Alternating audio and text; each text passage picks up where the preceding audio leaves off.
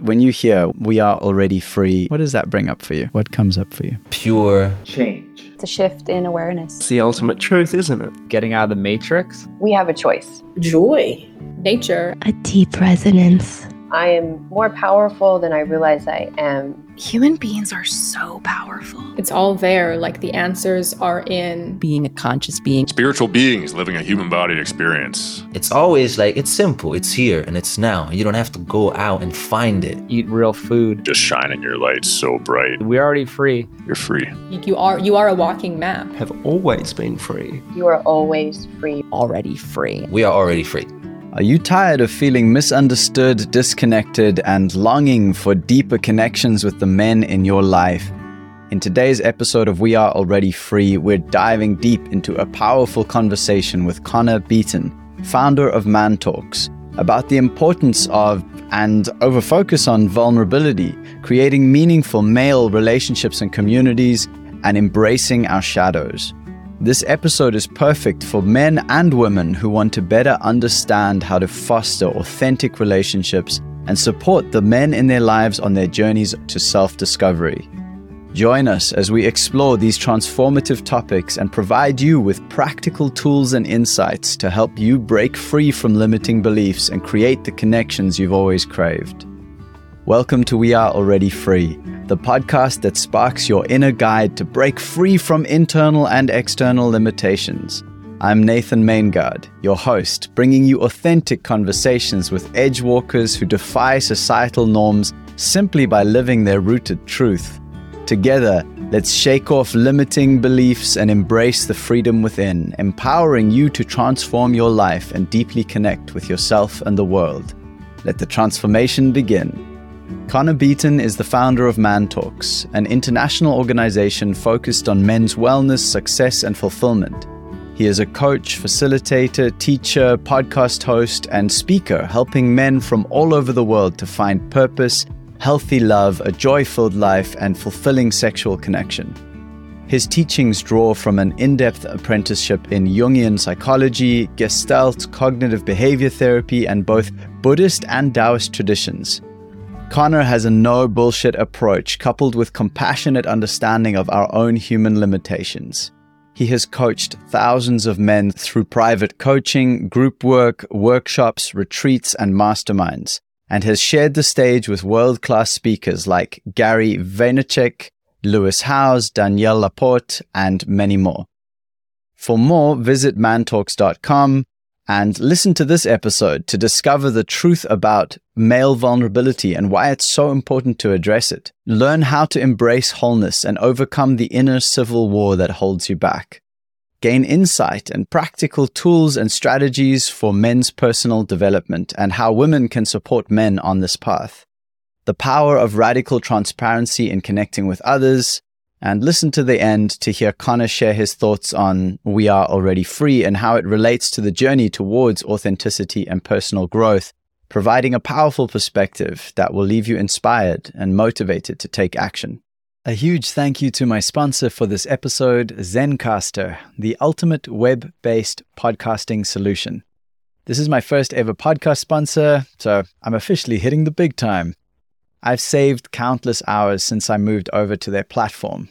If you're thinking about starting a podcast or already have a podcast but maybe struggle with the time and the technicalities of getting good recordings, I personally recommend Zencastr. Zencastr's modern podcasting stack allows you to do everything you need for your podcast, from record to publish in one place. I particularly love how it allows me to record in the best quality, even though the internet connection in my off-grid solar-powered studio is not the most stable. It records tracks locally and then it uploads them for maximum backup and safety. If you've ever lost a recording, you know how much it sucks when that happens. So thank you, Zencastr, for solving that problem for me. Their automatic post-production saves me hours of work and makes me and the guests sound amazing. Go to zencastr.com, that's zencastr.com/pricing, and use my code WeAreAlreadyFree, and you'll get 30% off your first 3 months of Zencastr Professional. I want you to have the same easy experiences I do for all my podcasting and content needs. It's time to share your story. And if you want to help this podcast eventually be ad-free completely, you can find a link to Patreon in the show notes, along with links to Connor Beaton, ManTalks, and many of the topics we discussed in this episode. That's all available now at alreadyfree.me/29. That's just the numbers 29. And now, on to this community-supported episode with Connor Beaton of ManTalks. I'm really curious to hear, how did your personal journey lead you to ManTalks, and what inspired you within that specifically to focus on men's wellness, success, fulfillment, these kind of things?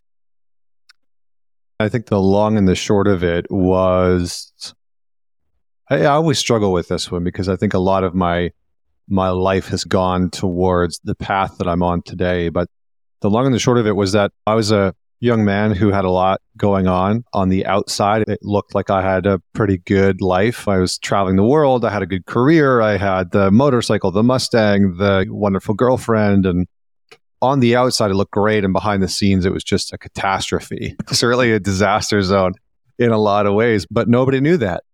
And none of the men in my life knew that. And I had sort of surface level relationships with men in my life. We talked about the standard shit, who we liked in MMA or boxing, and what we liked to drink, and the TV shows that we liked, and where we liked to hike, and what was going on with the women that we were dating, and the type of women that we liked. But what was lacking was depth within the relationships. And so at some point, my life fell apart, and I hit a rock bottom, and I did what a lot of men do when they're lacking a sense of direction and clarity on who they want to be and what they want their life to look like, which is we blow it all up. And I think that there's something, I've noticed this trend within a lot of men, not every guy, but a lot of men have bought into this story like I did, that my life needed to fall apart before things would change. That somehow change was only possible on the other side of catastrophe, on the other side of rock bottom. I brought that rock bottom in pretty heavy. It was like, I think I've described it before, like that scene in Austin Powers where the steamroller is slowly, Austin Powers sitting on the steamroller, it's slowly moving towards that man, this guy, and he's freaking out, and it's down the hallway, and it's taking forever, and the steamroller is like slowly getting there. That was me. Like, I knew that this implosion was coming. I was cheating in my relationship. I was unfaithful. I lacked impulse control. I was struggling with pornography and substance abuse, and I was reckless in my life. I was street racing my motorcycle to run away from what I was actually feeling and experiencing, and to run away from the fact that I really did feel quite alone and pretty out of control, and that I wasn't happy. I didn't like the direction my life was going. I didn't know what my purpose was, what my mission was. And so I imploded it all. And what brought me to men's work wouldn't be for years and years and years later. And now, a decade later, I've written this book called Men's Work. But what brought me to it was after my rock bottom, after this sort of implosion, I was fortunate enough to have a mentor in my life who is in his 70s and who was very well versed in Jungian psychology and cognitive behavioral therapy and Gestalt therapy and Buddhism and Taoism and Zen.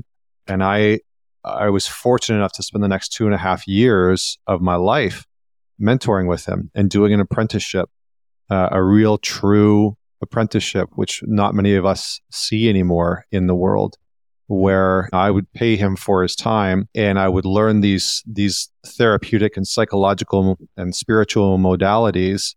And when I couldn't pay him for his time, I would help out around his farm, farming asparagus and chopping wood and helping him train his Rottweilers and stuff like that. And so it really was a lifesaver in a lot of ways. And it put me on a very different trajectory. This little French-Canadian Mr. Miyagi come into my life and put me on a very different path. So that's sort of the long and the short of it. I just got a title in my mind of Zen and the Art of Rottweiler Training. Right. I mean, you got to be Zen for Rottweiler training, man. Let me tell you. He had this one dog, the big one named Zeus, and the size of that Rottweiler's head, man, I'll never forget. And he was this very fierce but gentle, massive Rottweiler, and it was his favorite. And I just remember being a young man, and I was terrified of it in some ways, but then learned how to face my fear and work with this dog. It was incredible. That also kind of blew my life up. And it's such an interesting one because I still feel like I'm navigating some of the old patternings and old stories. And yet I'm so different to how I was, and I'm serving others. And it's like bringing up a lot of old fear for me because I'm working with people one-to-one with breathwork and coaching, etc. And I'm loving it. And I know my purpose now, which I didn't until relatively recently. I had some inklings, but there's still this underlying fear of what if I blow it up again? What if I just drop everything and just turn it into a shit show, man? I would say in some ways good. Any man who is trying to live at some kind of edge is living with fear somewhere in the background. And that's not a bad thing. I think we've been sold this very over-domesticated way of being in our culture and our life that a lot of their aim is just comfort. I just want to build an easy, comfortable life. Yeah, you might think that, but when you get there, it's going to be unsavory and unsatisfactory in some capacity, right? And so I think that, and also there's value in knowing that we have some limitations, that we're operating at an edge and we're starting to discover what that edge is, whether that's professionally or personally or relationally or sexually or physically or whatever it might be. There's such an inherent value in that. And I think that a lot of men shy away from that. They're not living at an edge. And maybe your patterns will become enticing again. I know mine were. My patterns, especially with infidelity, they just kept coming back up. And I really had to do a tremendous amount of work to figure out what was going on within me that kept pulling me back towards pornography and cheating and this behavior that was causing me to operate out of integrity and out of control. And so we can talk about that, but I think the fear of that pattern is not a bad thing. The fear is simply, I find, oftentimes there to remind us like, hey, this part maybe isn't fully embodied or integrated. It's still finding its way into our inner kingdom. We're still figuring out how to build a relationship with this part of us that wants to self-destruct, wants to blow shit up. And like I think that that's part of what we as men have to learn how to tackle, is that there are these shadow parts of us that are really hard to deal with. And every man has his own version of that. Yours is going to look different from mine. And the men that are listening to this, it's going to look different for them. So I would just say, great work, brother. Thank you. That's a nice way to think about it. It's a helpful way, which is always good. I love that idea that often the difference between medicine and poison is the story we tell ourselves about it, or the story I tell myself about it. And then that gives me a chance to either empower or disempower myself within that narrative. Yeah, absolutely. And I remember a different mentor of mine I was working with him, and he was working with another guy, and it was a client of his, and I was apprenticing, and he was showing me how he worked with people. And he was working with this man who had recently had a heart attack, and he said, don't waste a good heart attack. And the guy was kind of like, what are you talking about? And so, but behind his statement was just this notion of nothing should be taken for granted, the good, the bad, and the ugly. And it's oftentimes these things where things fall apart. We go through a separation or a divorce. We lose a business, it collapses, or it doesn't work out the way that we wanted. And we as men can be exceptionally hard on ourselves, and we can beat the living crap out of ourselves, and we waste the lessons that are in the breakdown. We waste the lessons that have come from the deconstruction of the company that we thought we were going to build, or whatever it is. And so there's a very fine line between medicine and poison. Sometimes it's our perception. That's very similar to anxiety and excitement. It's mostly perceptual. It's oftentimes anxiety is just the energy of excitement that we've coded as something that's negative or bad, or something that we can't get rid of, or is never going to end, right? And so it's oftentimes our perception of, I don't want to experience this.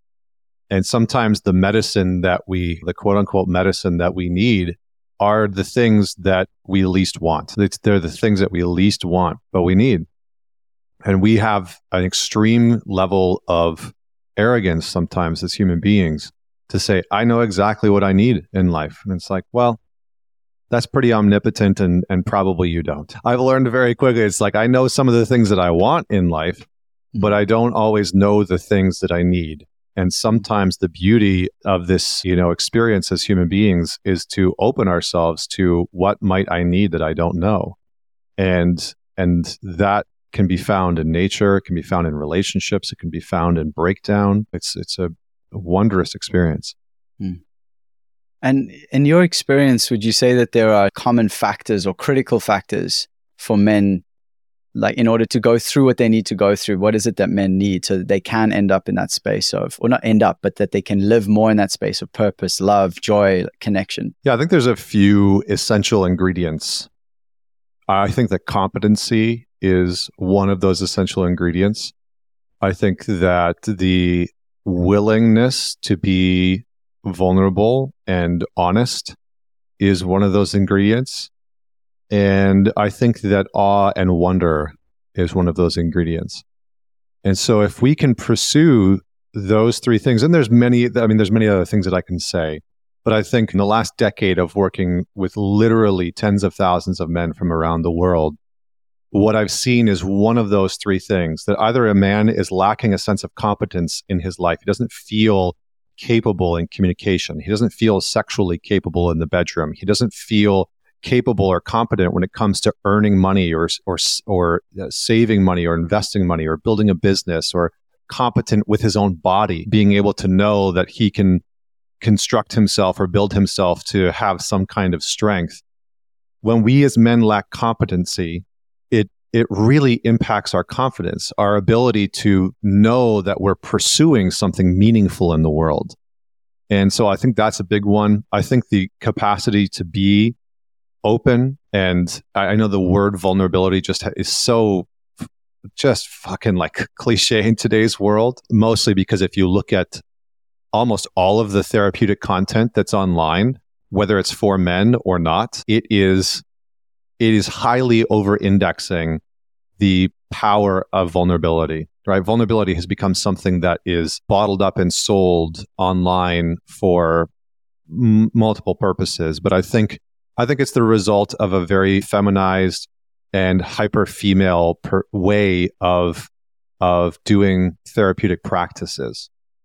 And so when men enter into therapy and psychological modalities, oftentimes those modalities are very much based on the medical practice, which is triage and assign some kind of medication. And so when men enter into therapy, oftentimes what happens is that they're treated like women to some degree, in the sense that what's prioritized is you need to be heard and you need to be understood. Now, that is absolutely valid and important for some. If you were abused, if you experienced neglect or abandonment, if you grew up with an addict, if have just lost a child or a parent, if you're grieving in some capacity, or if you're emotionally constipated and you're numbed out and you can't feel, you absolutely need that. If you're disconnected from your anger, you probably need that.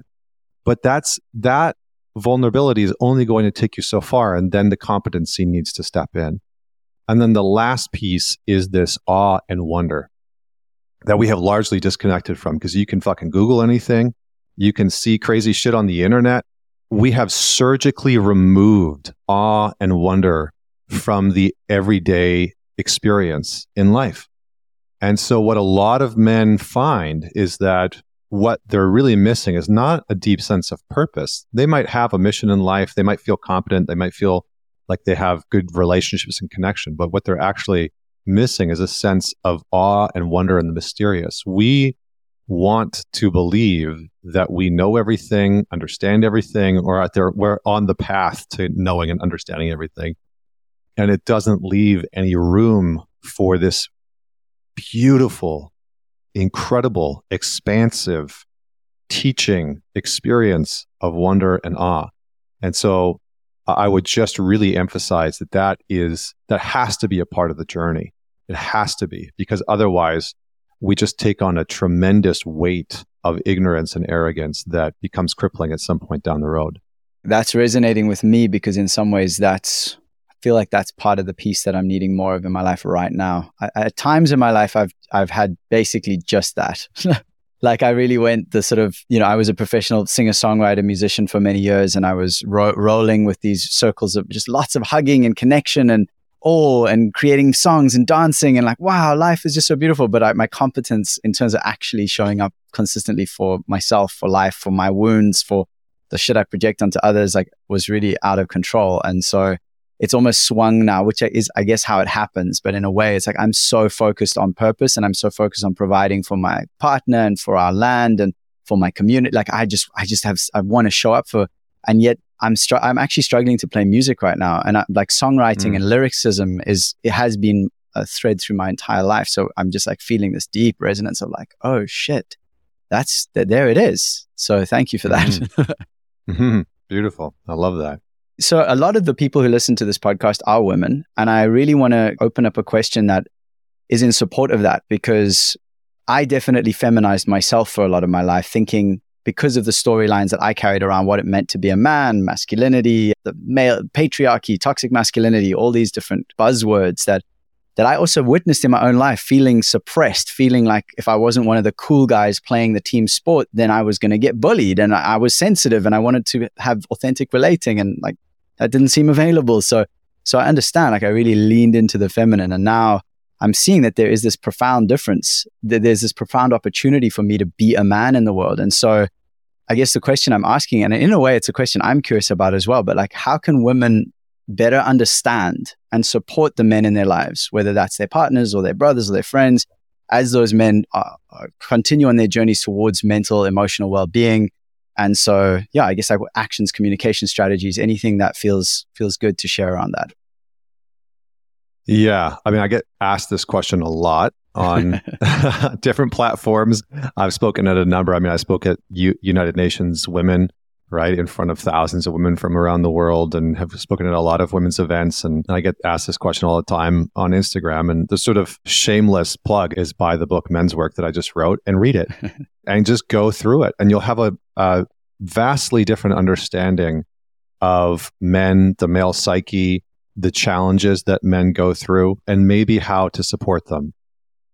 The more tactical and straightforward version of that is, number one, begin to look at your own wounds, your own wounds and pain around men and masculinity, because there's a lot of social narrative that's out there that's telling men, young boys, that it's dangerous to be masculine, that it's toxic to be masculine, right? That it's unhealthy or unwanted, that men aren't wanted, that they aren't needed. And so I think part of the equation is that we have to return to a space of true equal assignment of respect and value between the masculine and the feminine, between men and women, that we can look at one another and say, yeah, we have inherent differences, but those differences are equally valuable. What a man brings to the table and his desires and his drive and his determination and the things that he wants might be different from what a woman wants. They might be the same, but they might also be different. But being able to value those things is incredibly, incredibly important. So I'd say number one, begin to work on and heal those parts, because if you're entering into a relationship where you have a general mistrust of quote unquote men in general, or the masculine in general, that's part of your work. And a man can show up and be grounded and be present, and he can disprove that story, as he should. But it is still ultimately up to you to lean into that act of trusting the masculine and being able to view the healthy masculine in the world. I think the second thing is encourage men to gather. I've said this for years, that women are largely the permission card holders for a lot of modern men to step into this work. Whether it's going to see a coach or a therapist or a psychologist or going and joining a men's group, a lot of men are lacking in male relationships, and their intimate relationships with women are suffering. How can a man be deeply rooted in his own masculine if he doesn't have any male friends? how is he supposed to see what embodied masculinity, grounded male energy looks like if he's never surrounded by it? But this is the case that so many young boys and so many young men grow up with. It's like 20% of psychologists are male, and even less therapists are male, right? Kindergarten teachers, 2% of kindergarten teachers are male. And if you look at the rest of the education system, on average, I think it's like 32%. As you get closer to high school, it starts to go up, right? So a lot of young boys and a lot of young men, they just have never even seen healthy masculinity modeled for them. They've never seen grounded men modeled for them.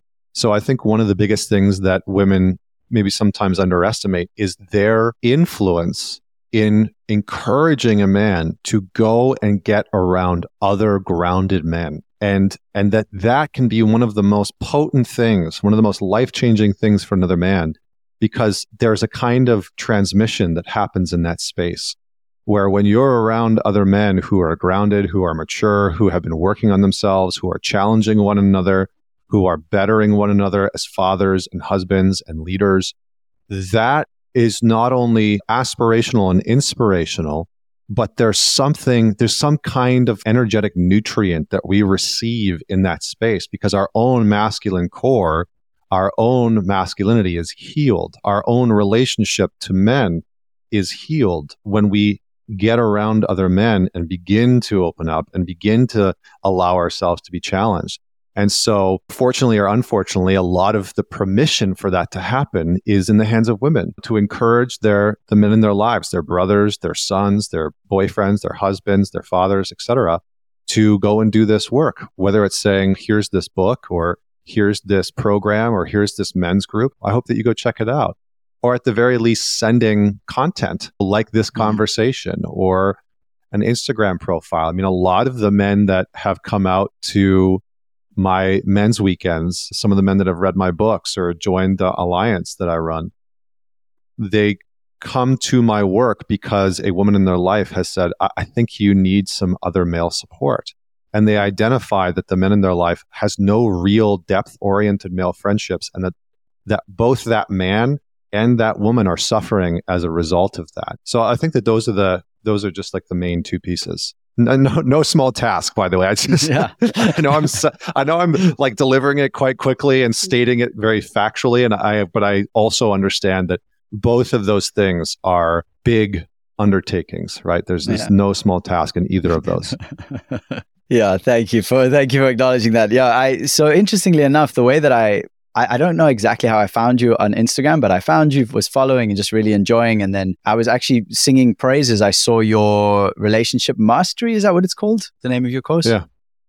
Yeah. And I was like just excited about it. And my partner purchased it for me as a gift. I haven't started it yet because I am just so stacked full right now, but I'm keen, man. So that's one of the ways. But then I'm also like, how does someone tell basically, what is it I'm trying to ask? It's around, like, what are the green flags, if you will, for good spaces for men to step into? Because it's one thing to be like, yeah, get men in a group. But if they're in a group drinking beer, watching sports and, then, which is fine under certain contexts, but like, what are the things that need to be in place for that to be that healing space for men? Yeah, I mean, I think it very much depends on what that man is wanting to work on. I think the first thing that I would say is there's some good research by a gentleman named Dr. John Barry. I think he's out of the UK. I've been trying to get him on my show recently, and he talks quite a bit about one of the most important elements and attributes that a man can possess is the willingness and the dedication to self-development. That as men, we actually operate at our best when we are working on ourselves, when we're whittling away at our physical nature, our psyche, our connection to spirit, our spirituality, our ability to go out and build something in the world. So the more that we are working on ourselves, not navel gazing at our past, sometimes that is required, right? Being able to look at our past. I'm not diminishing that. A lot of the work that I do is in that realm. But when we are working on ourselves, that's where we feel the most meaningful. That's where we feel the happiest. And especially when it's coupled with doing that work alongside other people. So what are some of the requirements for it? I think challenge is necessary. I think if you're in a solid group of men, those men are going to challenge you. I love that there's a bird. I can hear this like wonderful birds on your side. Yeah. That's great. I think if you're in a good group of men, they're going to challenge you, but they're going to challenge you in the way what I call calling you forward. And all that means is rather than calling you out, that's some bullshit behavior. Why the fuck did you do that? Da, da, da, da. That is oftentimes very shame-based and very ego-based. They're calling you forward. So they know you well enough that they know what you're trying to develop. They know the type of husband and father and leader you are working on becoming. And they're calling you forward into that vision, into that version of who you're wanting to be as a man, right? So you might say, well, for example, I turned 40 this year. And one of my missions for this year is to be in the best shape of my life by 40. And so all the men in my life have taken up arms on this mission, right? And they're like, hey man, how you doing? How's the workout going? What have you done this week? How are you eating? And, send me a shot of results. How do you look so far? How are you feeling? And so they're challenging me and pushing me forward. And so I'm keeping them updated on it. It's like I worked out 6 times this week and those types of things can be incredibly powerful. So I think 1 is challenge, 2 is what I call radical transparency. I think I like that. I think generally men like that better than, in some spaces, vulnerability. So it's just another way of saying vulnerability, but radical transparency, right? Vulnerability, being able to share openly with those men about what's happening in your life, the good, the bad, the ugly. And the reason for that is pretty simple, which is that Carl Jung said the first step in the therapeutic process, in any therapeutic process, is confession. And the first step in any spiritual or religious practice is confession. And so we as men need a place and space where we can just admit the truth of our life, however it looks, without thinking that we're going to be ostracized or judged or ridiculed or shamed or bullied or what have you, because that's what a lot of men are used to. A lot of men are used to revealing some of the truth of their life. And I talk about this in the book. There's a chapter on the myth of male vulnerability. All men know that there's a risk to opening up. All men know that there's a risk to being vulnerable. It might lead to them being ridiculed or ostracized. It might lead to the woman that they're dating being less attracted to them. It might lead to her criticizing him or not trusting him. There's a lot of perceived downfall or downturn in being vulnerable. So that's one of the requirements of a really potent male space, is that you can open up. You can be real about the state of your life in its entirety and fullness, and know that the men in that space are not going to judge you because they've walked that plank before. They've taken that step to confess and admit to the state of their life, the good, the bad, the ugly, the stuff that's working really well, the stuff that's not working so great, and the stuff that's just chaos and a disaster. And in doing so, you build a deeper level of camaraderie. So I think those are some of the essential ingredients. There are a ton of groups that are out there, right? Like my company, ManTalks, has the Alliance. There's a company called Everyman that has a really great program. There's Men Uncivilized, a buddy of mine runs, Trevor Boehm. I mean, there's countless groups now. And so I would just say, find one that resonates with you and your character and your personality. But I think that they need to have a good amalgamation of psychological, physical, spiritual, and very practical tools that are going to help you develop. So I think those are some of the key things. Mm-hmm.